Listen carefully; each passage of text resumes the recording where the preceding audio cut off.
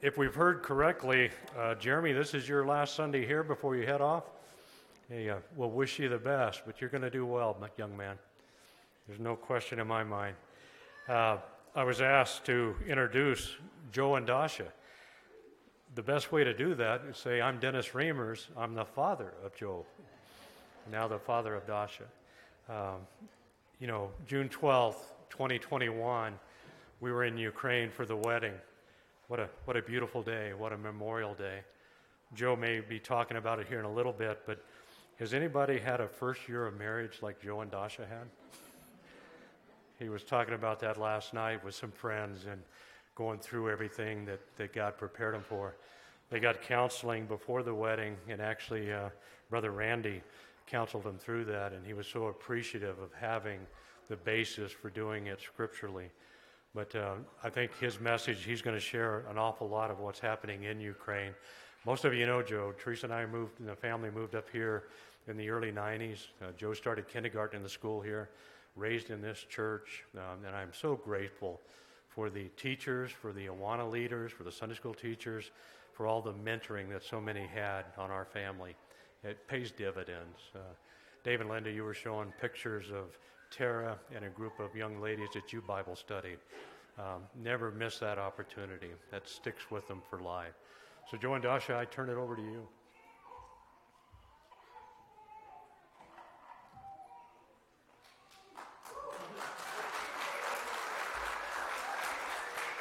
So thank you. It's so good to be here with you. It's been a long time. Wasn't planning to say this, but when I was hearing Tara say so many nice things about my dad being out at camp, I wanted to tell a quick story, if it's okay. This week I was planning to be in Durango one day. I had some errands to run there, and Mom asked me if I could take something out to Dad at camp, and so I delivered a pair of hearing aids out to youth camp, and I was just thinking the whole drive, don't you hate when you go to youth camp and you forget your hearing aids? But anyway, like Dad said, we're so thankful for all the people of all ages who make children and youth a priority at this church. And I think we see, not even through me, but just through some of the young men and women who've grown up from this church, that investment is paying off. So I want to thank everyone who's been a part of that. Most of you, I think, have been following along with our story a little bit because Dad's been good with the updates. But if you don't know who we are, we're Joe and Dasha Reimers. I grew up in this church. Dasha grew up in a city called Mariupol in Ukraine. I moved to Ukraine about 5 years ago, and we're now married. We are a team of missionaries there in Ukraine. And you may know that I didn't go over there with the intention to work at a school or to become a teacher. I primarily went to do orphan ministry, and we still do some of that together. We still partner with Daniel and Jana Ross, who some of you know, and the transition home that they sponsor there in Ukraine. But while there, I found a school, and Dasha's going to tell you a little bit about our school there, New Generation in Kyiv. Yeah, so it's a very unique school because it's a Christian school, but about 40% of our kids are from non-believing families. And kids have a very unique opportunity to study in two languages. Half of the day they study in Ukrainian and half of the day in English. So Joe is a middle school coordinator there, and he teaches science, Bible, life skills, and a lot of other things. And I teach first and second grade Ukrainian program there. And this school has a very important part in our lives. Tara, if you could, yeah. So here's me with my middle school class. As you can see, a couple of people are looking at the camera. Everyone else is kind of doing their own thing, including the teachers. Ukrainian middle schoolers, they're just about the same as American. The next slide will show, this is a couple of years ago, so it's grown, but our team of teachers, and you'll see me there kind of on the outside, and there in the middle, you might see a familiar face. That's my wife, Dasha. I first started at that school teaching 1 day a week, and I found a lot of things I loved about the school, but especially one person standing there in the middle in purple. And so through that school, we started dating. We got a picture of a couple days after we started dating here. There we are. We got engaged, and then we got married. But it only felt like it. But that's not the only thing I love about the school. It's the most important thing, of course. But the big thing I love about the school is that that we get so much day after day time with the kids. When we were doing things, like camps for orphans and stuff like that, it's almost like you parachute into someone's life for a week, and then you kind of try to maintain contact while you're gone, but you're just there for these little periods, and then you lose that influence. But at the school, we're with them day after day, at their best moments and at their worst moments.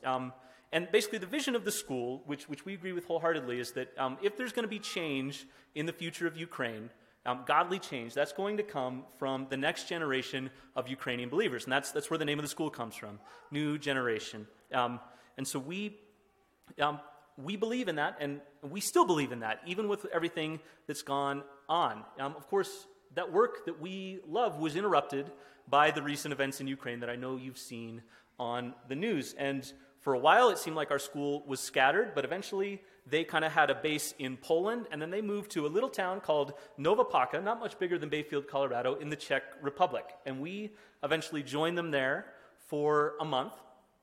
Here's, I believe, Dasha's first day back with her first and second graders there in Nova Paca. There was an old factory building that they let the school use. And our director posted this picture, and she said, all is right in first and second grade again, because those kids had their Maria von Trapp, their wonderful teacher, back there with them. And so we went and joined them there in Nova Paca for about a month. But before that, we were kind of in Lviv, and we were waiting there for a few reasons. Yeah, so we were doing different things there. Joe maybe will tell about it later, but we also were waiting there for my parents to evacuate from Mariupol. I don't know, maybe you know, it's on the east of Ukraine, and it's where Russian first invaded. And so my parents now on the west of the country, and they're safe, and they found jobs in a week right after they came. And it was a great miracle that they were safe and alive. And they wanted us to say thank you to everyone who were praying for them. And I know that a lot of you did. And I'm so very thankful. And I remember the day we were in Lviv, and my parents were still in Mariupol, and we were trying to do so many things, partly because we wanted to serve people, and partly just because we wanted to be busy. And I remember telling Joe, I just feel like I can't pray now, because it's like this situation with my parents is always there, and I'm, of course, always thinking about it. But when I have to pray, I just have to bring it out again and think through all of it again, and I just can't do that. And I remember he said, Dasha, there are people who are willing to help, and the only thing they can do now, they can pray. And this is a big thing, and it's a miracle, and you're part of it. Thank you very much from me and from my family. Yeah, her parents have sensed that they think that all of the prayers from all over the world, but especially from America, carried them out of Mariupol. And we are so thankful that you were with us, you were with them, and that you took on that role that we weren't ready to take on at that moment. You can see there's one more picture here of, this is basically the group from our school that was there in the Czech Republic. We think it was probably about 40% of the families from our school were there. We get questions a lot. We ask questions a lot about our future there and the future of our school there. And the simplest answer is that we don't know exactly what's going to be there. But I've got a few verses I want to share with you from Revelations chapter 3. And I chose these verses because in January, about a month and a half before this phase of the war started in Ukraine, we had a staff work day at school. And the director of our school asked me to share kind of a devotion with the group. It had been a challenging year for us already to that point. We'd been online and offline with everything to do with COVID. We had people on our staff dealing with a lot of personal problems and personal issues. And kind of out there in the distance, there were all these rumors about Russia invading further than they already had. And it just felt like this heavy time. And so I chose these verses to share, and I'll read them now. Oh boy, it's small on that screen back there. I may turn here. It says, this is one of the letters to the church in Philadelphia. And it says, and to the angel of the church in Philadelphia write, the words of the Holy One, the true one, who has the key of David, who opens and no one will shut, who shuts and no one opens. I know your works. Behold, I have set before you an open door, which no one is able to shut. I know that you have but little power, and yet you have kept my word and have not denied my name. Behold, I will make those of the synagogue of Satan who say that they are Jews and are not, but lie. Behold, I will make them come and bow down before your feet, and they will learn that I have loved you. Because you have kept my word about patient endurance, I will keep you from the hour of trial that is coming on the whole world, to try those who dwell on the earth. I'm coming soon. Hold fast to what you have, so that no one may seize your crown. The one who conquers, I will make him a pillar in the temple of my God. Never shall he go out of it, and I will write on him the name of my God, and the name of the city of my God, the New Jerusalem, which comes down from my God out of heaven, and my own new name. Yeah. You know, I shared those verses about a month and a half before our lives really changed there. And we thought we had problems when we had that meeting in January, and then we found out what problems really were. Not all of these verses apply directly to the situation that we had. God didn't keep us from that trial that came. That trial came directly to us, but he protected us through that trial. And when we were in the Czech Republic, I had another chance to share with our staff and with our families who were there. And I went back to these verses because those doors that were open for us there in Kyiv in January, they're still open today. God hasn't been surprised by any of this. And we believe that in the fall, we're still praying about this, but we believe that in the fall, God is calling us to go back to Ukraine and walk through those doors. They're still wide open there. Dasha has kind of a personal story about one of the ways that we think we can do God's work when we go back to Kyiv. So yeah, I already mentioned that we have about 40% of our family is non-believers. And so one of this family I want to talk about a little bit. They have two boys. They finished 7th and 4th grade this year. And this family is atheist. Atheist, thank you. And when the war started, they decided to stay in Kyiv under the constant shelling. And we were staying in touch with them. I was texting with the mom of that family, and we were able to help them financially a couple of times. And then my brother, who also decided to stay in Kyiv, was able to come and bring them some food. And I remember it was the time when my parents were still in Mariupol, and it was really hard. And this woman texted me, and she said, "Dasha, I'm praying for you and your family." And for me, she is the last person in the world, who would pray. And I'm just amazed by God working even in circumstances like that in people's life. So. This church has been so faithful in supporting us and supporting mission efforts all over the world. So I don't want to spend the whole service begging you for that today, because I know that this is a church full of people who respond when they're led by God to give. But we want to spend this time here just to tell you about what we're trying to do this summer and what we're trying to do for our work there in Ukraine. Tyrell, if you could show this last picture here. This is our school. I think it's kind of our last school picture day. It's a little blurry there, but our last school picture day kind of before everything started. It was the end of last school year. Our school, it's a private Christian school, but we tried to make it accessible for families who normally wouldn't be able to afford that kind of thing. But still, there was a little bit of a tuition that families needed to pay so that we could pay rent for our building, so that we could pay the Ukrainian staff of the school. As you can imagine, among all the things that have gone on in Ukraine, this is a huge economic crisis, and basically none of our families can afford to pay even that minimal tuition right now. So what we're trying to do is we're trying to raise financial support so that our school can keep doing its work, and that work may be somewhere else in Europe for a year, or it may be back in Kyiv in the fall. We don't know exactly. Either way, we'll plan to go back to Kyiv, God willing, and we'll either teach online or we'll do after-school programs for the kids who are still there, or if our school comes back, we'll go back to school. So that's one thing, and we'll have a table at the back at the end where if you're interested in finding out more about that, we'd love to talk to you about how you can support financially. The big thing is we know that this story about Ukraine is going to become a smaller and smaller thing in the news here. It's happening already, and that's understandable. That's how life goes. But the crisis in Ukraine is going to go on for years and years and years. And so if you have the willingness and the ability and you feel led by God to join us by supporting like on a recurring basis, month after month, that we believe that there can really be fruit from those kinds of gifts. The second thing is a little more personal for us. I've lived for the last 5 years in Ukraine without a car.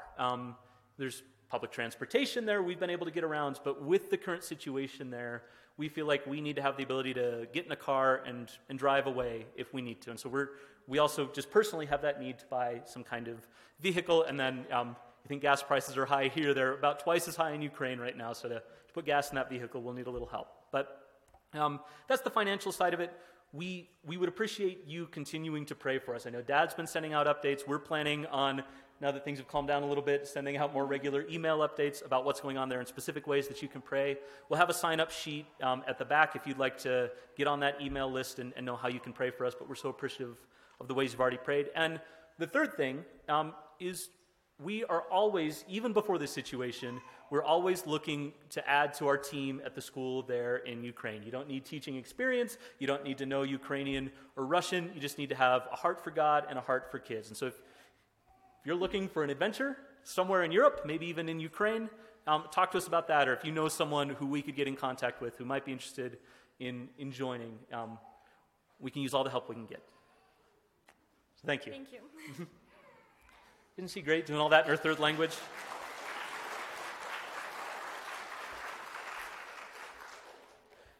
So now's the part where I'm going to talk to you for a little while without my better half. But would you pray with me?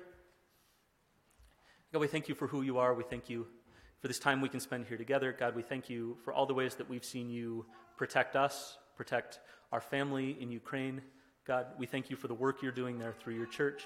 God, I pray for our service today that your spirit would move, God, that you would have something to say for First Baptist Church in Bayfield here. God, and we pray for Ukraine, that you would give it peace, that you would give it a victory, that it could live and glorify you in the land that you gave it. We love you, God. In Christ's name, amen.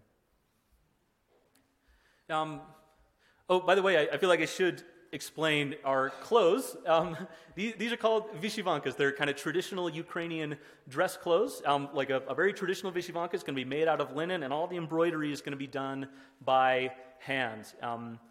And from what I understand, even different regions in Ukraine have different styles of embroidery. I think the woman who sold me this vyshyvanka was trying to explain all that to me, but at that time I didn't know enough Ukrainian to understand where mine came from, but I trust that it's from somewhere in Ukraine. But it's become a symbol in recent times of what makes Ukraine unique and independent. You won't exactly find these in Russia, but you will find them in Ukraine.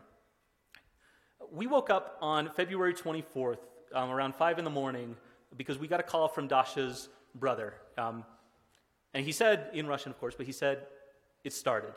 And we knew exactly what he meant because we, like you, had been following the news, and we knew that this meant that Russia had attacked deeper into Ukraine. Of course, the war didn't actually start there. The war started in 2014 when Russia invaded the eastern part of Ukraine and annexed that part of the country. But Russia stepped up that war, and it launched attacks on Kyiv, on a city called Odessa in the south of Ukraine, and basically everywhere in Ukraine where it could.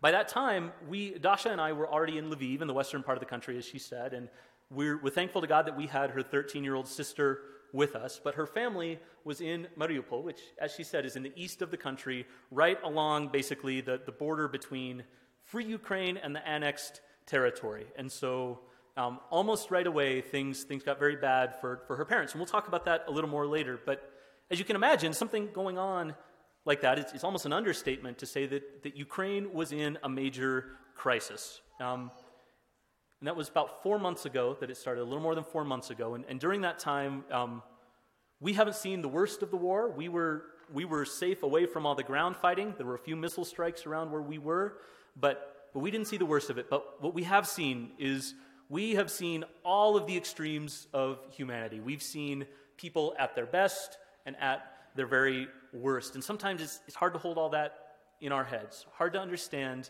that it's the same species, human beings, who can commit all of these cruel and barbaric acts, and also human beings who are making these sacrifices, laying down their lives to care for each other in Ukraine.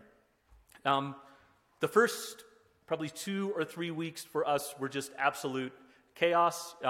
We spent that time basically doing whatever we could to help people who were fleeing from where they were. A lot of them were families from our school who were trying to find somewhere safe to be, and in some cases find ways out of the country. And we're thankful that God provided us with a few apartments there in Lviv that we were able to rent out and have people come and stay in while they found somewhere where they could go.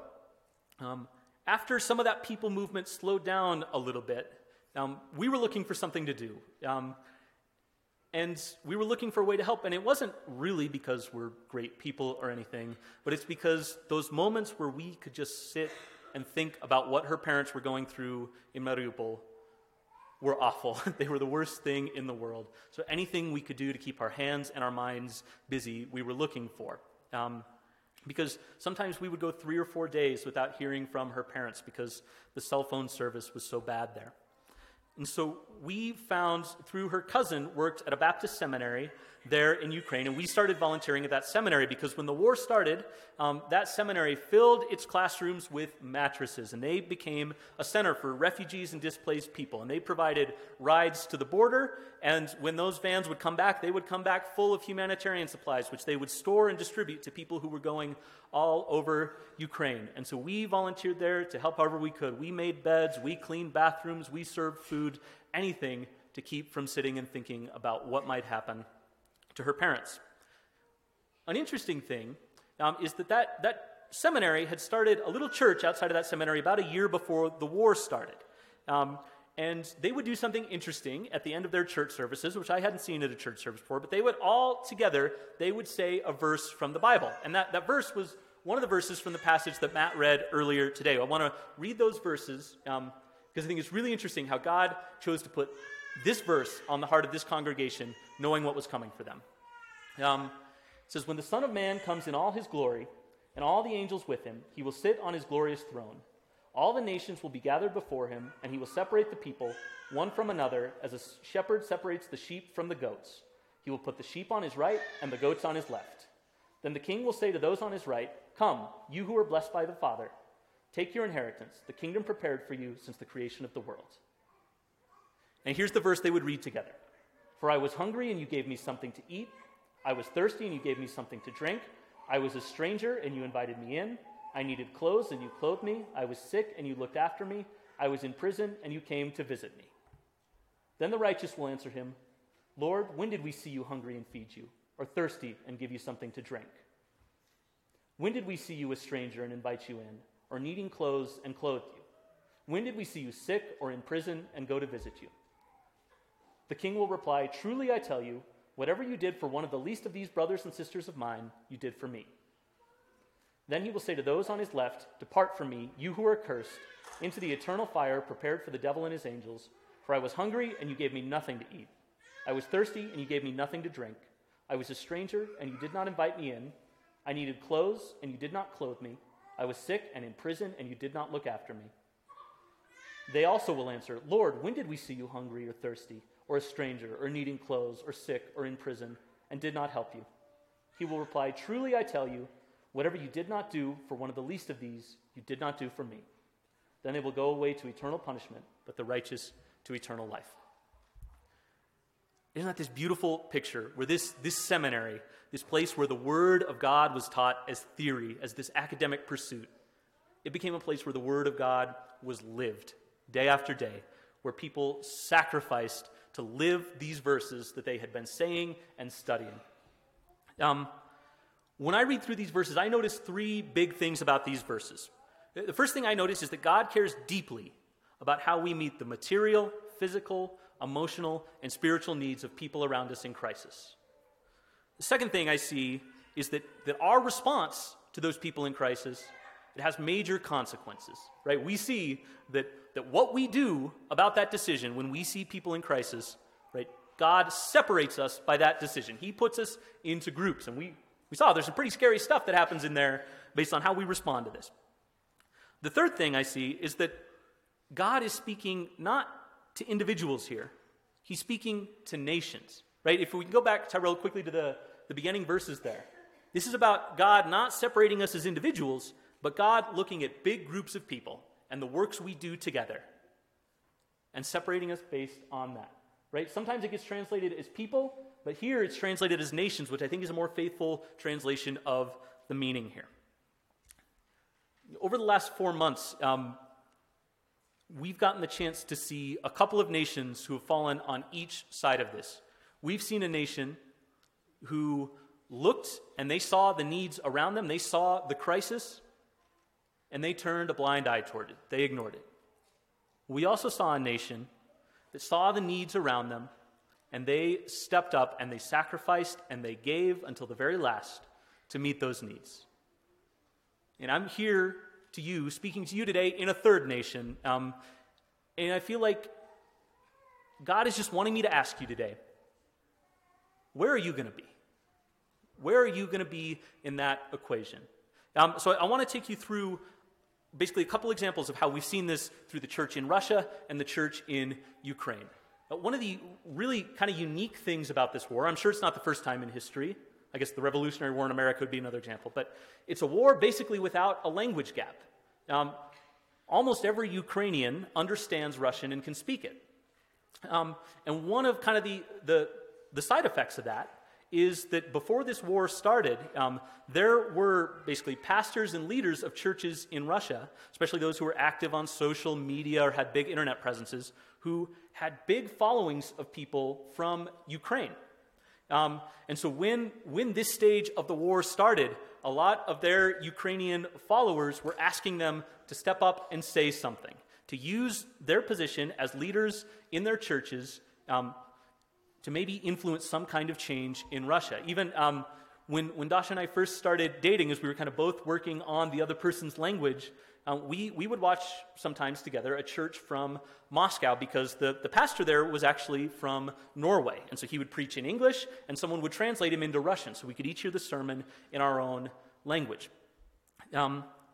What was heartbreaking for us to see was that almost without exception, with maybe one or two exceptions, when that moment came and this war started in Ukraine, those leaders of those churches, those pastors with huge followings, they didn't use their voice to tell the truth about what was going on in Ukraine. Some of them stayed totally silent.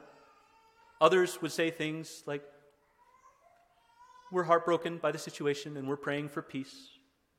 There was one, I think he's a famous youth pastor or something, who he saw what was going on it was a Ukrainian village called Bucha. If you follow the news closely, you may have seen what happened there. It was the Russian occupants there committed atrocities that I'm not going to say from the pulpit here, but the worst things you can imagine.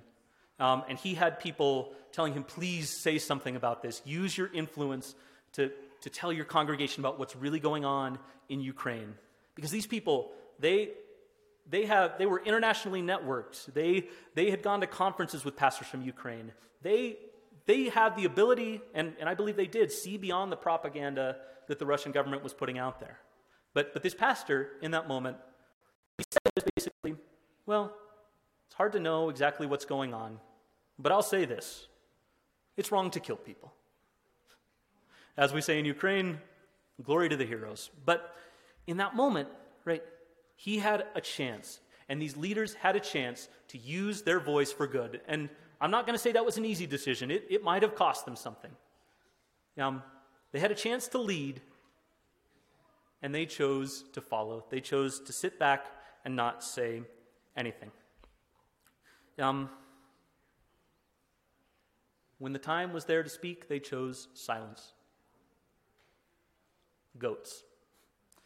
You think you can probably hear in my voice that I have dealt with a lot of anger about this, and we have dealt with a lot of anger about this. And at times I have prayed the prayer that I feel like I'm probably supposed to pray as a Christian, that God would change their hearts, and sometimes I've even meant that prayer. But a lot of times, if I'm going to be honest with you, what I've prayed is that God would bring justice for what they've done.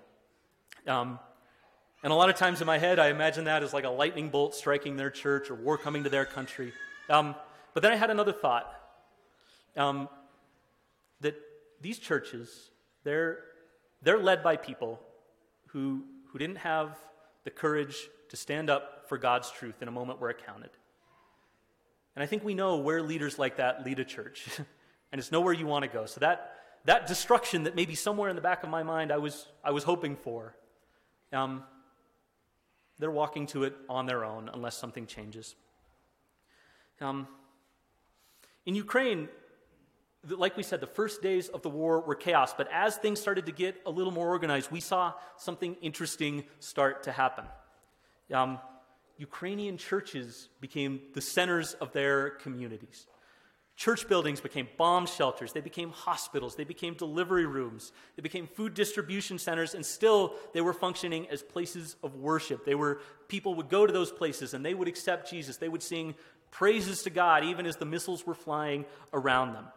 The churches themselves, the people, they became, because they were one of the big organized networks of people in Ukraine, they were organizing, delivering food and medical supplies to people who needed those. They were organizing evacuations for people who needed those.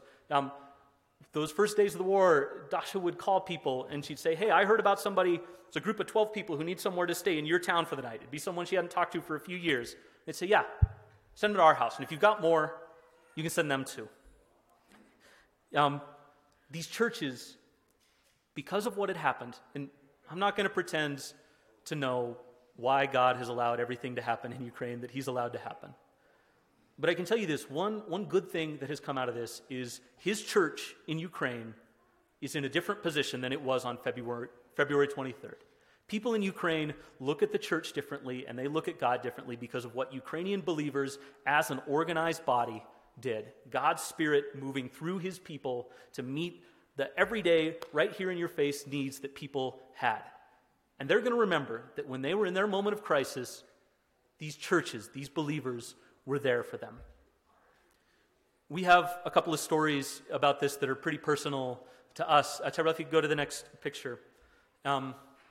This is my Ukrainian family. Dasha's, I guess he's younger than her, but the oldest brother isn't in this picture. But other than that, this is the Ukrainian family. You can see, of course, the two of us there. The tall guy in the back with the mustache is her dad, Oleg. You see her little sister, Svieta, she's 13. Her mom, Vika, and her brother, Bogdan, there. This picture was taken near Mariupol, where she grew up. Of course, like we said, when the war started, they were in Mariupol. And whenever we could talk to them, we were begging them to leave that place because if you followed the news, it was the worst place in the world to be for about a month there. But they didn't leave. And it's not because they didn't have the ability to leave. They had a car. They had gas. But they chose to stay. Because before the war started, Oleg had two jobs. One job he worked security, but the other job is he worked for a mission that helped a lot of different kinds of populations there in Mariupol. But one of the things they did is that they cared for elderly women, mostly widows, many of whom were bedridden. And when the fighting started in Mariupol, Oleg was the one person from his mission who was there in Mariupol. And so he went day after day, sometimes in his car, sometimes on his bike, as missiles were flying around him, as tanks were rolling down the street. He went to take these women what they needed to survive. And every time we talked to him and begged him to leave, he would tell us, the phrase he used for it is, I have a sphere of responsibility here. And he said he wasn't going to leave until all of those women could leave too. He didn't have room in his car for all 30 of them. And so he stayed, and our hearts broke, and we prayed, and we prayed, and we prayed, until a day came where they found a way out for everyone. And his family got out. But you see, that moment right there, when it cost him something, when it would have been easy to say, I've done what I can for these women, I need to protect my family. He got out. And by the way, his wife, she agreed with this decision. She didn't make it hard for him to stay. I want to show you a couple more images here. This is Dasha's family quite a few years ago. You can see that her brothers and sisters are a lot younger in this picture. But this is at a church that Oleg's brother, Dasha's uncle, was the pastor of. It was for a Christmas program, as you can see from the decorations there. It's this small church in Mariupol that Dasha's uncle was faithfully the pastor of for years and years. I want to show you a video of what that church looks like today. Это наш второй этаж после прямого You're going to попадания, hear some talking in Russian. I'll translate the скорее всего, important с part. танка.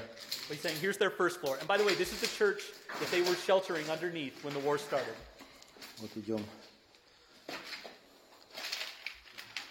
Здесь у нас кухонька была, библиотека и малый зал. Простенков нет. This was their library, kind of their gathering room for Bible studies.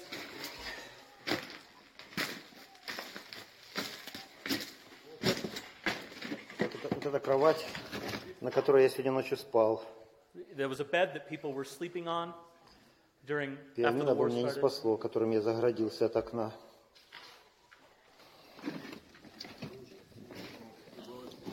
Мраморный зал. Пыль еще не осела до конца. Да. А вот зал богослужений. And here was their sanctuary. Зал богослужений. Сейчас. Лопнула гитара и пианино. Лежит на боку. Вырванное все.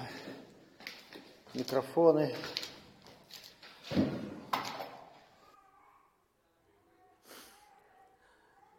That church during the war was hit, I believe, 3 different times by rockets. Is that right? 2 or 3.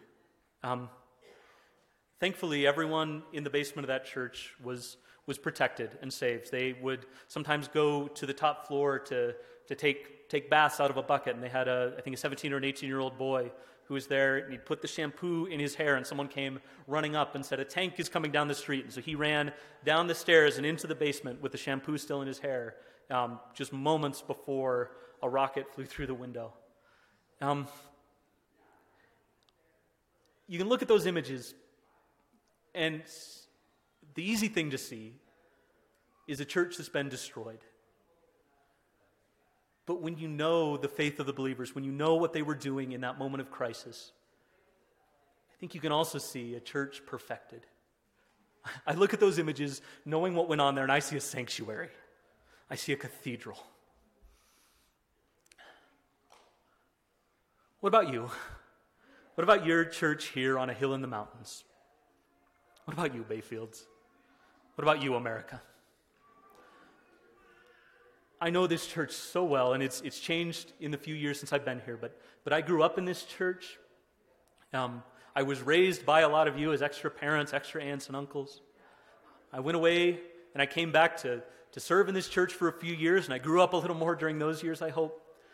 I know that this church is full of people who have hearts for God and who have hearts for the crisis in the community around them. But I'm not talking to you as individuals today. I'm talking to you as a church. And I've been away for a few years, so I'm not going to pretend to know the answer to this question, but I just feel led to ask it. Because I don't think that kind of crisis is going to come to America anytime soon. I hope and I pray it doesn't. And for whatever reason, it seems like God has chosen to deal with America in a different way than he deals with most countries in the world. Dash and I have talked about how basically every generation in Ukraine faces this moment where they're tested, where the sheep and the goats are sorted. Her dad grew up under the Soviet Union. He was bullied for being a Christian. Her grandparents grew up under that. Her great-grandpa was put in jail for 8 years for having a Bible in his home. Every generation in Ukraine has this moment. But I don't think that should fool you. Don't be fooled. Bayfield, Colorado is in a crisis too. Your country is in a crisis too. And you don't need to wait until it looks like that to start acting about that crisis. All around you, right here where you are, there's addiction, there's hunger, there's poverty, there's homelessness, there's evil, there's depression, there's desperation, there's abuse. And under all that, the scariest thing of all, there are people all around you breathing the same air as you every day who don't know Jesus the way you know him. I think so often we can be defined, and this was true in Ukraine before the war, just the way it is in America. We can be defined by what we're against. And there are things that the church is supposed to stand against. But one of the amazing things that happened in Ukraine when the war started was Ukrainian believers, they took a stand against evil, but they were also standing with and for the people in their communities. I just want to ask you, is your church a crisis center? You may not have the kind of crisis that comes and takes over your whole community the way a war does, but every day people around you are in their moment of crisis, and it feels to them the way those people in that church felt. Do people in this community know that when they're hungry, when they're sick, when they're in need, that this is the place that they can come?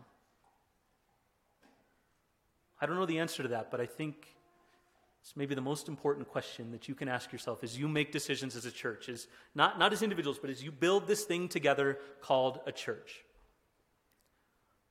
Do people know that they can turn to you in their moment of crisis? What if we stopped for a moment just defining ourselves by what we're against, and what if we found the places we can be for the people in our community, where they can see, First Baptist Bayfield, I don't know, they may sing some weird songs, they may do some things that I don't believe in, but they're on my side. They love me and they care for me and they want what's best for me. Ukrainian believers saw that from the Ukrainian church. And I hope and I pray that American believers can see that from the American church, and that they can see that from First Baptist Church of Bayfield. I love this church so much. I thank you that I have the opportunity to share with you again. It's been about 5 years, I think, since I've been here with you, and I have felt every day of that. But I thank you for your support. I thank you for your prayers. And I just hope and I pray that you'll take a moment to think about, are you there for your community, for this world around you when they're in their moment of crisis? Thanks.